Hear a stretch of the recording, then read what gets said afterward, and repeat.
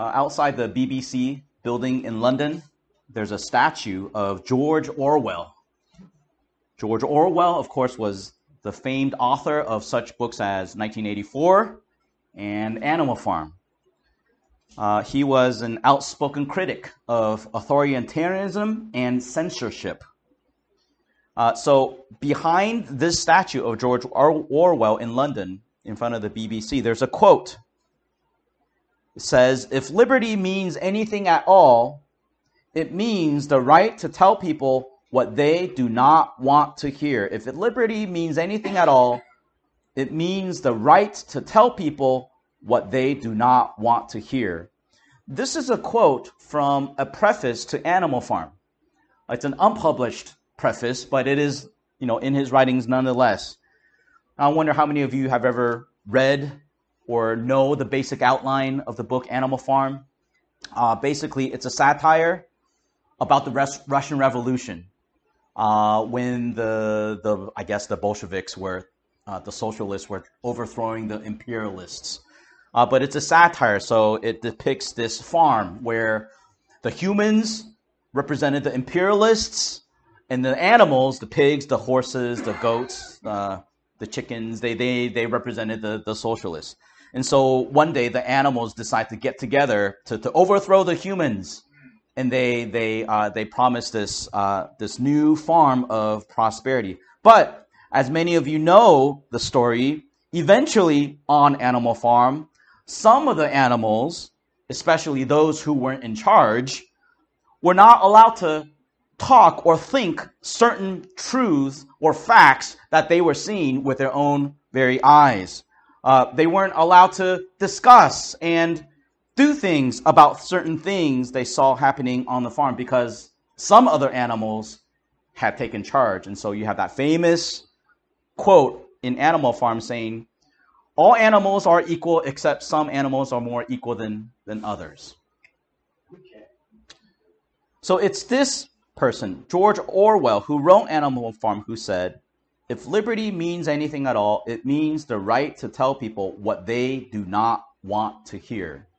We are in that territory today because we're going to be talking about things that people do not want to hear. Now, in preparing this message, I didn't know who was going to be here for worship. And I would confess that even in myself, these are some things that maybe certain parts of myself and my heart are not wanting to hear. Just a brief background, I won't go into this very deep. My father and mother were both missionaries in Taiwan, and they both pastored a church, and they both preached. So this is personal to me. And so the Bible is very much today going to be telling us things that we do not want to hear. Maybe people, of course, people do not want to hear, and maybe we ourselves may not want to hear. But pray for me, we're going to go forward anyway. The verses that we read, 1 Timothy 2, verses 8 to 15, just a brief recap, mentions 4 instructions. First, that men everywhere must pray without wrath and doubting. Second, that women must adorn themselves modestly with godliness and good works. These 2 instructions we talked about last time. The third instruction, that women are not allowed to teach or have authority over a man. And then fourth, that women will be saved in childbearing. Today, we will focus on these last 2 instructions. Okay, so of the 4 instructions, we're going to focus on the last 2 today. Just as in the previous time, we're going to talk about each of these in 3 different ways. First, we're going to become like robots. If you want to put it this way, George Orwell was a journalist, and journalism back then meant reporting the facts as they are. Not giving commentary, not giving their own opinions, but reporting the facts as they are, even if people didn't like them. That's what journalism meant at one point. And so today we're going to be like that. We're going to report on what the words say. and just what do the words of Scripture say in themselves, without regard to what other people might think, without regard to what we might think ourselves or what the culture might think. Second, we're going to talk about what is the biblical basis for these instructions. Are these instructions simply Paul's own opinions? Maybe prejudiced opinions? Are these instructions Paul's own understanding of his world as a man trapped in a sexist and unequal society? Or do these words of Paul have some biblical basis elsewhere in the Bible, which would give it even more authority? And then third, what is our challenge? Especially, what is our cultural challenge for us today as we come to these verses? So let's talk about them. In verses 11 to 12, the Bible says a woman must learn in silence. Look with me again at these verses. 1 Timothy 2, verses 11 to 12.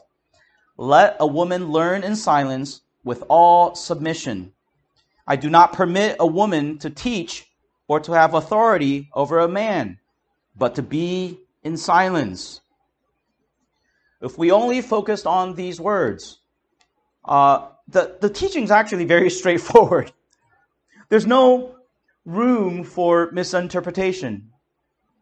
Oftentimes, Paul is said to be a very complicated writer. His sentence structure is very complicated. His grammar is very complicated. Even Peter at some point says, some of Paul's teachings are hard to understand. This is not one of them. This is quite straightforward, clear, and actually there's no room for misinterpretation of what Paul means by these words. The reason we know this is because Paul actually repeats himself several times. And so in Scripture, whenever you have, in a very few verses, several repetitions, there's emphasis. For example, in verse 11, Paul mentions that women should learn in silence. And then in verse 12, Paul repeats himself saying, women must be in silence. That word silence means to be in quietness, to be in stillness. Actually, the word is very interesting. You can say that this is a noticeable silence, a deafening silence, if you will. This is the same word that's used in Acts 22. Acts 22 is when Paul has finally arrived to Jerusalem. This is Paul on his journey to Jerusalem, where he expects to be persecuted, jailed, and etc. Right? Actually, Jesus himself appeared to Paul before then and said, "You're going to be imprisoned in Jerusalem for Jesus' sake." So in Acts 22, the Romans are bringing Paul into the barracks, and the Bible describes this huge mob coming and trying to be violent with Paul. And Paul, if you remember, gets up on the steps and says to the Jewish folks in Hebrew, he starts to give his testimony. And in Acts 22, the Bible says, and the whole crowd, the whole mob that was in a terror, they were silent. They became silent as Paul began to speak in Hebrew. So this is a noticeable silence. Like when you walk into a library and you immediately know, wow, things are silent. I better not drop my phone. Okay? But that's repeated, verse 11 and 12. In verse 12, there's another repetition. The repetition of the negative, not and nor. I realize that in the New King James Version, it says, I do not permit a woman to teach or to have authority over a man. That second word, or, really should be the word nor in the original language. So there's the double negative. I do not, negative, permit a woman to teach, nor, negative, to have authority over a man. We know that when we're doing exegesis in Scripture, whenever there's a double negative, whenever the author, he doesn't just use one negative, but uses two back to back, it's there for emphasis.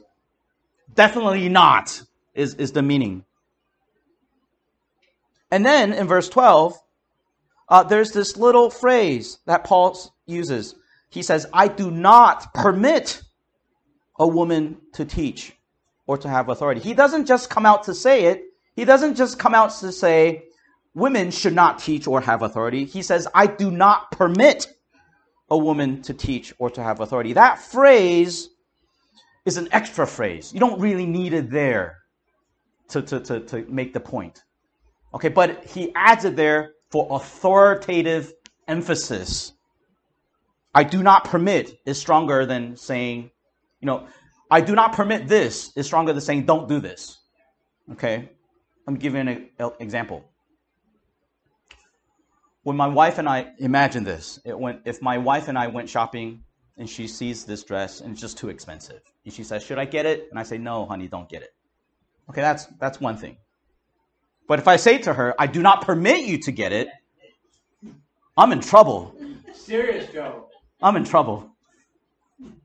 Because then I'm asserting some kind of authority over her that I probably don't have. Okay? But that's where Paul goes. He says, I do not permit. Emphasis of authority. That's what the words say. It's very clear. And there's no mistaking what Paul means by these words, or what the Bible means by these words. In fact, it's very telling that if you look at all the objections to this verse, all the objections, even the objections in church about women teaching, allowing women to teach in church, none of the objections object to the words themselves. They all admit that the Bible actually says here that women are not allowed to teach.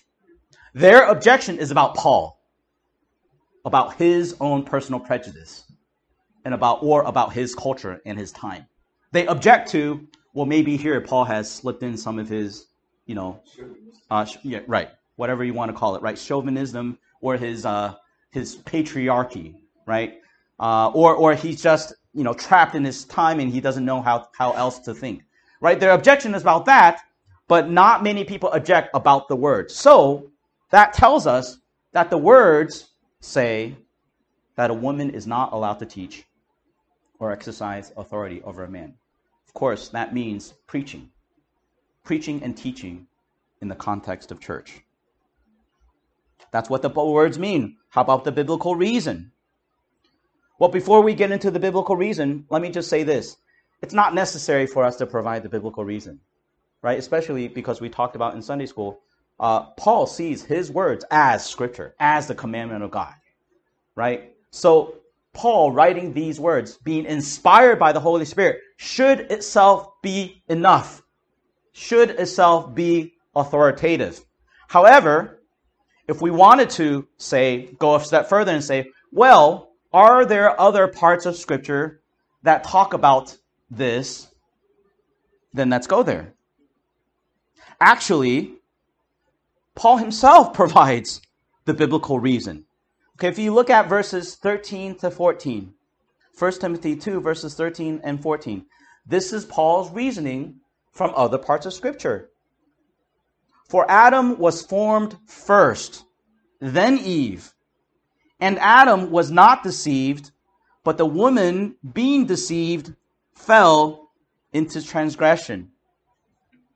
Paul actually gives us two biblical reasons from other parts of Scripture. First reason comes from creation, verse 13. Adam was formed first, then Eve. We know from Scripture that isn't just some random order that God created things.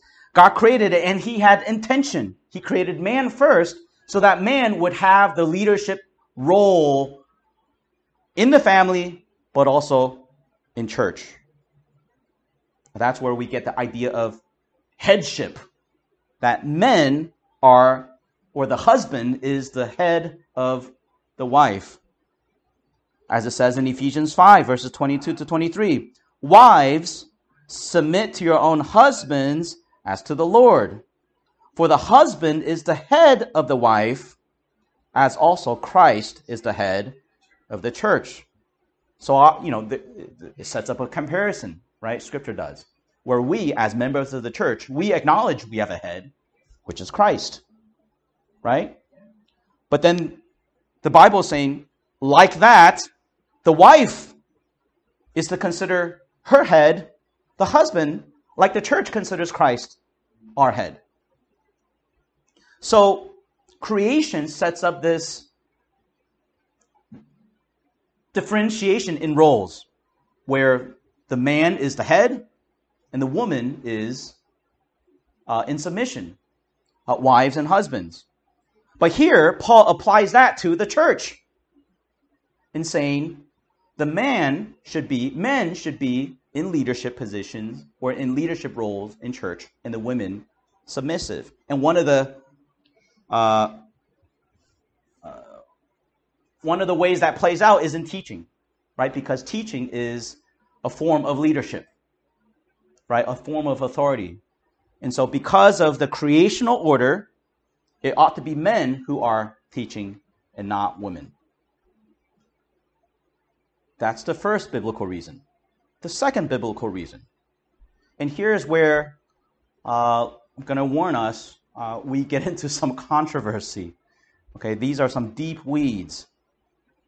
Because I think most conservative, evangelical, maybe reformed churches or church members would accept the idea of headship. Okay? But then what Paul says next is quite puzzling. He basically says that the reason why men should be the ones teaching and not women was because it was the woman who was deceived first, not man. So not coming from creation, but from the fall. He reasons from the fall. He says Adam was not deceived first, but Eve. And we know this to be true, right? Genesis 3. Eve was deceived first. Now, usually when we read Genesis 3, we don't draw any more theological conclusions from that. We just say, well, it just happened, right? Eve just, she was maybe wrong place, wrong time. Eve was just deceived first and, wrong place, wrong time. But Paul doesn't do that. Paul takes that event where Eve was deceived first, and he reasons from that has deeper theological implications about men and women. And if you're just being honest with the words, and this is the hard part for us to accept, Paul seems to imply that women are more likely to be deceived than men because of what happened in the fall.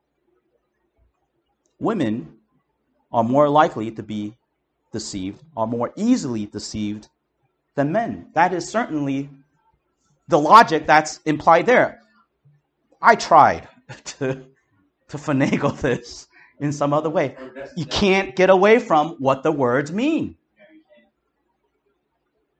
Even if you said, well, it was just happenstance that Eve was in the wrong place at the wrong time, and so God doesn't want that to happen and anymore, and so the man should be the one safeguarding the teaching of the church and this the truth. You're still implying the same thing, right? That one side is more easily deceived than the other. So how can the Bible say this? How can you say that women are more easily deceived than men? Well, part of it comes from the words. The word deceived simply means to be deceived. It doesn't mean more sinful. Okay? It doesn't mean less of a creature. It just means more easily deceived. In fact, the word actually in the original Greek means to be given over to distorted impressions, especially by appeal of the senses.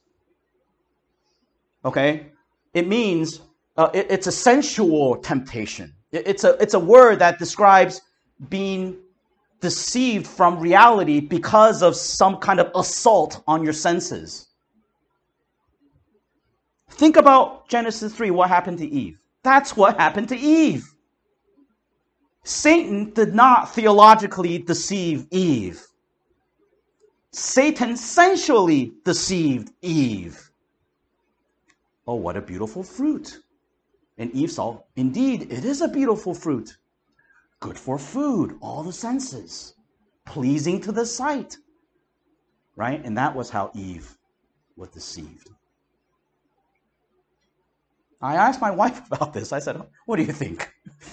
You know, don't take my wife's opinion for authority, okay? But just as an illustration, I asked her, what do you think?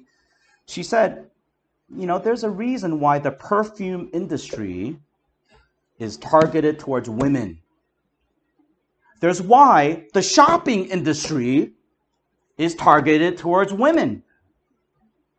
There's why when you see couples walking around in the mall and the man has bags full of stuff, most of the stuff is for the women.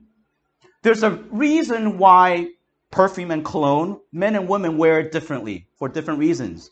Men wear cologne to attract the women because we know the truth that there's this sensory thing that will attract women. Whereas women wear perfume, tell me if I'm wrong, women wear perfume any time in any place just to smell nice. And not only when they go out to have a date. Is that, I don't know. Certainly my wife does. Okay. There's a reason why carpetbaggers and is the term snake oilsmen or they go after the wives. More seriously, in church, one of our friends in Presbytery posts a lot about this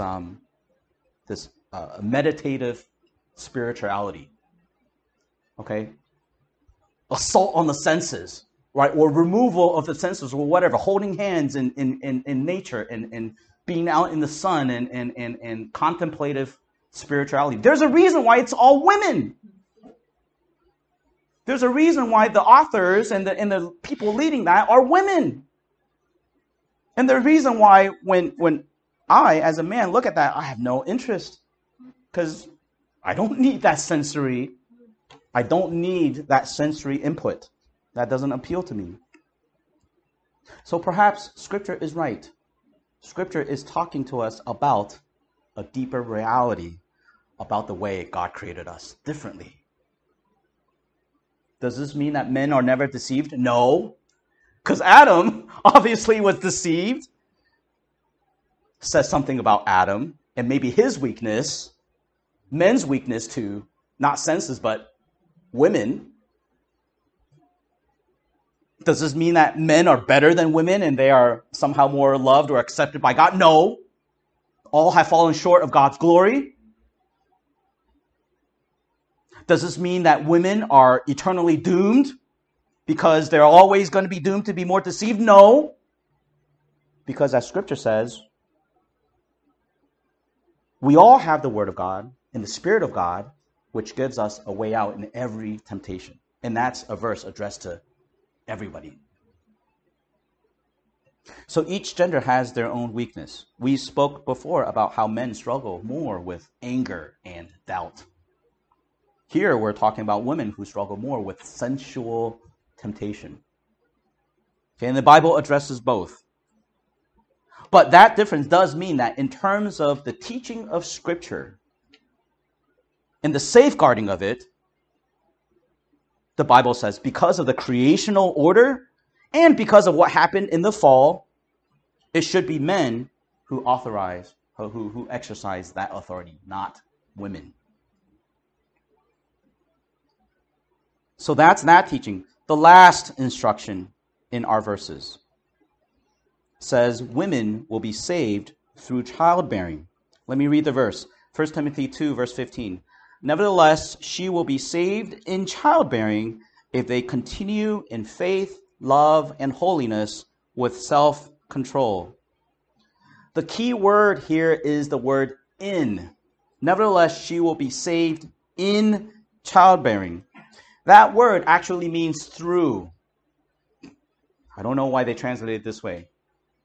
But that word actually means through. It's the Greek word dia, which means through something. It's a prepositional phrase that literally means going through something. You have Greek prepositional phrases that means over something, under something, to this side of something, in something, outside of something. And then you have a word that means through something. That's the word that's used here. For example, when I'm in a park, I'm just in a park. But when I'm walking through a park, that's the word that's used here, through. Okay? So a better translation would be, nevertheless, you will be saved through childbearing, meaning whatever situation in, as you move through this situation, this is what you do. And this is what it means. That in the life of salvation, okay, the role of the woman as she moves through this life of salvation, her main role, her main job is in childbearing. And that word, childbearing, doesn't just mean the physical act of giving birth to a person. That word actually is larger. It means being a mother, basically. Raising children, being a mother. We make this distinction about through because we don't want to confuse through and by. All right? For example, Ephesians 2. We all know Ephesians 2. We are saved by grace alone. So salvation is by grace alone. We're not saying here that salvation is by childbearing. There's a big difference. Because if we were to say salvation was by childbearing, that's a form of works righteousness. And second, for all those folks, right, children come from God, don't they? So for all those women who are not able to have children or don't have children, what about them? God, right? God gives children. So if God doesn't give children, what does that mean about, salvation? And not only that, the grammatical structure is different. Okay, in Ephesians 2, when it says we are saved by grace alone, the grammar is very different. It doesn't use that through word. Still, what does this mean? Well, in a nutshell, remember the context. Okay, we've just talked about how women are not permitted to teach or exercise authority in the church. And so the natural question is, well, what can women do?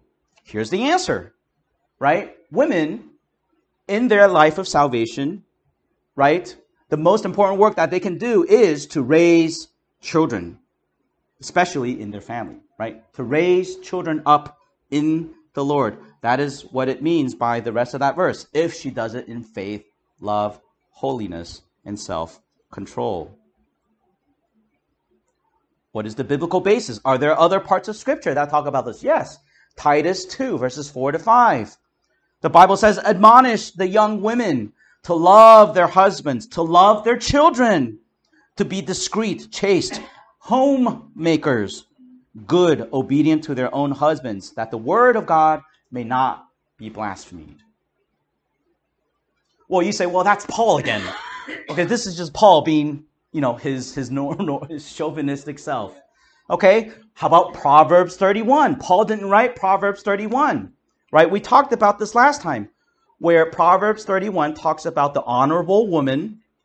If you look at the characteristics of Proverbs 31, many of them, if not all of them, but the majority of them have to deal with the woman raising her family well. She provides food for her household. She gets up at night to do that. She provides clothing for her household, even when it's cold. So a lot of these characteristics of Proverbs 31 talk about childbearing in that broader sense of being a mother. It's interesting. We talked today before worship about the root of social ills, and where do we end up talking about? The parents, right? I mean, really, that's where things begin for children. Good and evil begins. They're discerning about good and evil, and they're acting out on good or evil begins in the house. And it's very hard for a child to discern good and evil and to do good and evil if they don't have good parenting or good parents at home, stable family life. But I'll also say this.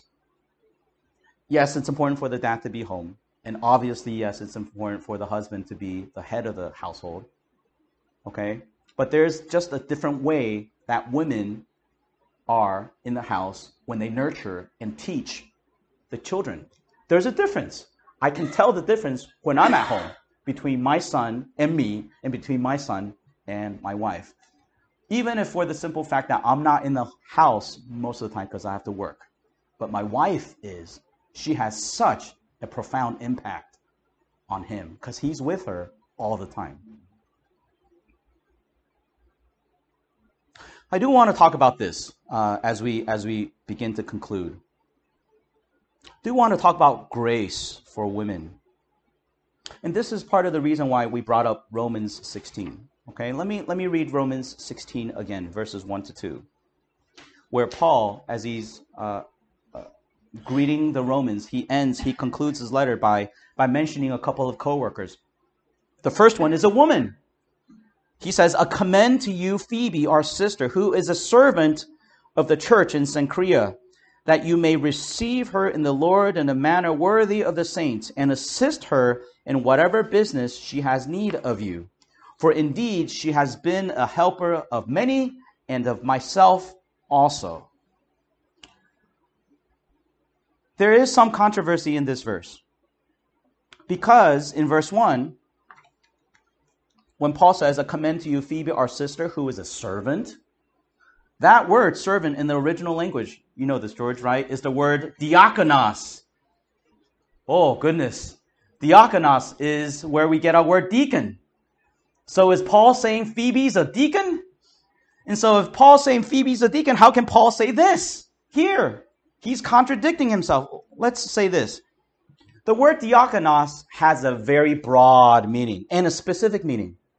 And the way you tell the broad meaning and the specific meaning is by context. Okay? The broad meaning just means serve. There's two main words in the Greek for serve. One is diakonos, to serve, as in a servant. And one is slave, doulos, a slave. It's very different than the word to serve. There's no in-between word. It just means diakonos, you're a servant, or you're a slave. Okay? And those are the two main words used in the New Testament for the servant type of person. So diakonos has a broad meaning as a servant. Anyone who serves. In fact, Paul sometimes refers to himself as diakonos, as a servant of God, of Christ, of the gospel. Okay? When a word is used, it's not always necessary to read the specific meaning into every context, because otherwise you get confusion, right? So when Paul says of himself, "I am a servant of Christ, and I am a servant of God, and I am a servant of the gospel," he's not saying, "I'm a deacon," because otherwise Paul's confused. Are you a deacon or are you an apostle? Are you a deacon or are you an elder? Right? Okay? So it's not necessary to read the specific meaning, deacon, into every single text. It depends on context. Okay? When the context is the Bible is talking about the qualifications of an office, then that word means deacon, the office of deacon. But when the Bible doesn't mention some context and it just says this is a person who's serving, it means serving. So Phoebe was just serving in church, as many women do and should serve in church. But I bring this verse up to point out how gifted she was, how much respect the church should give her, and how much support and encouragement the church should be giving her. She's gifted in that she's mentioned first.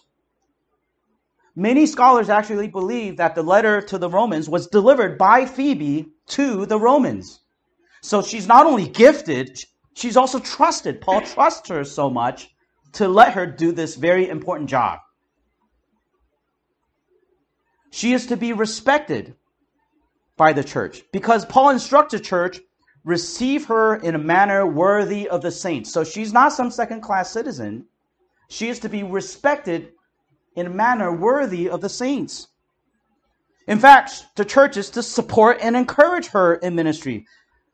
Paul says, assist her in whatever business she has need of you.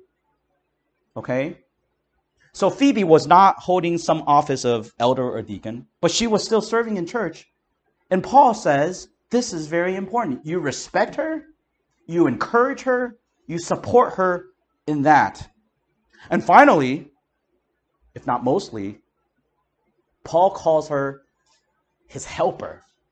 She has been a helper of many and of myself also. This word means prostatis, which sound like a lot like our word for prosthesis, right? Which is when you lose a limb or lose a leg, you have a prosthesis to help you stand, to help you walk. And without the prosthesis, what? You can't stand and you can't walk. And so that is how important Phoebe is to Paul. She is his prosthesis, his helper. You know, there, it's a wonderful word. There you get not only the order of creation, right? Paul is Paul and Phoebe is the helper. Phoebe is not over Paul. So there's some sort of, authority and submission there. Okay. But nevertheless, she is essential. Without Phoebe, Paul can't work. She's the helper. So we say all of this to say, God does use women, very importantly. This is why we read that part in Judges, right? Was God used Deborah mightily, okay?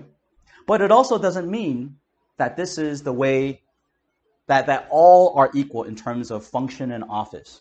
Because even in that part in Judges, where Deborah is a prophetess, it's very clear that Barak is afraid to go to war without Deborah.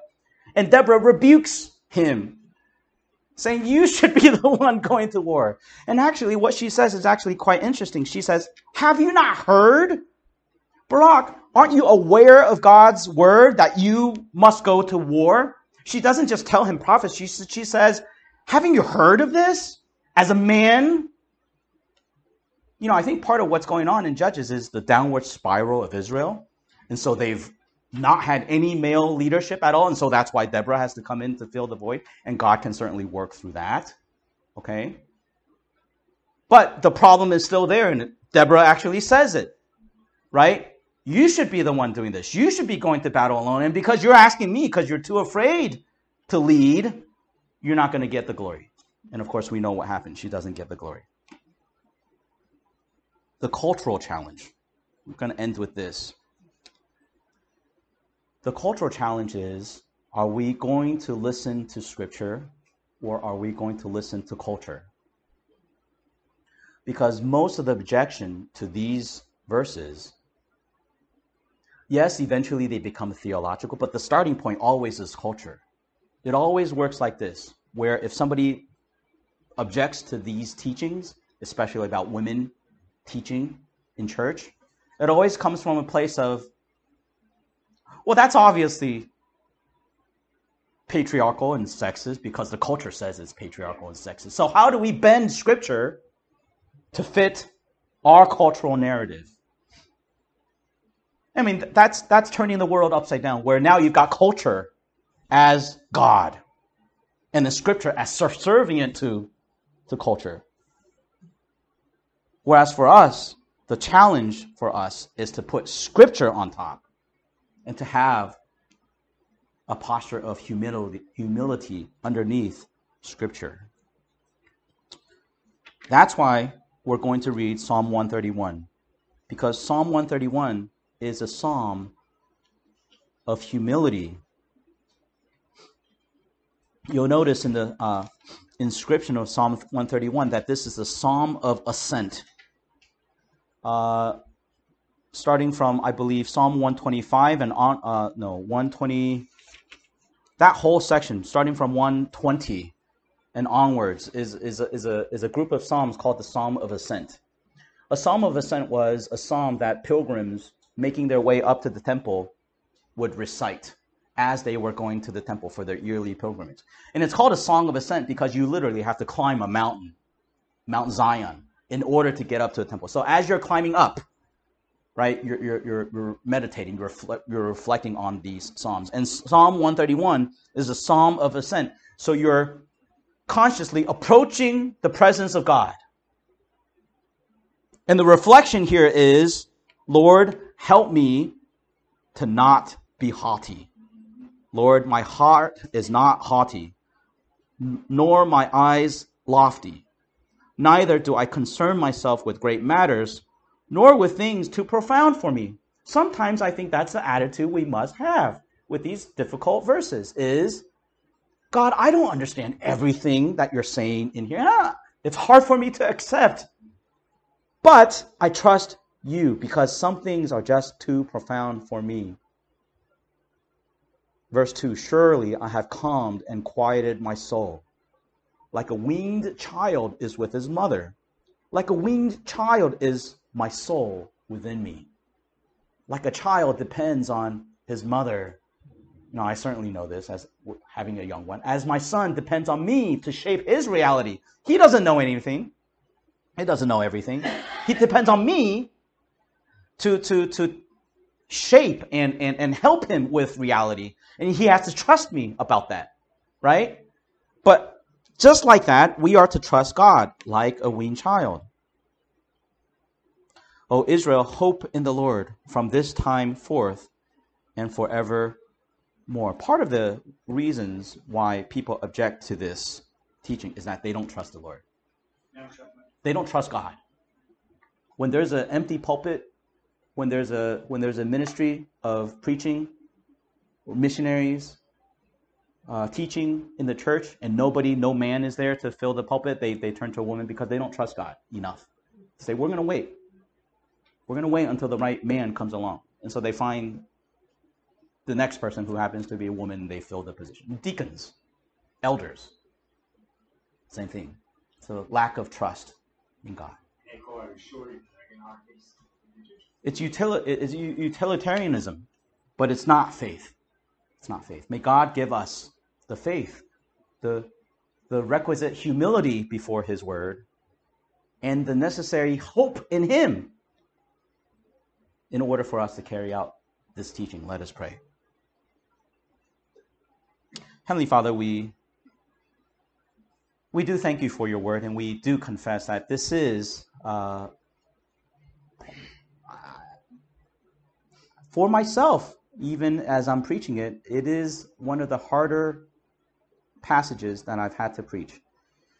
Not because it's exegetically hard or theologically hard, but culturally, it is not something that's very accepted in our culture.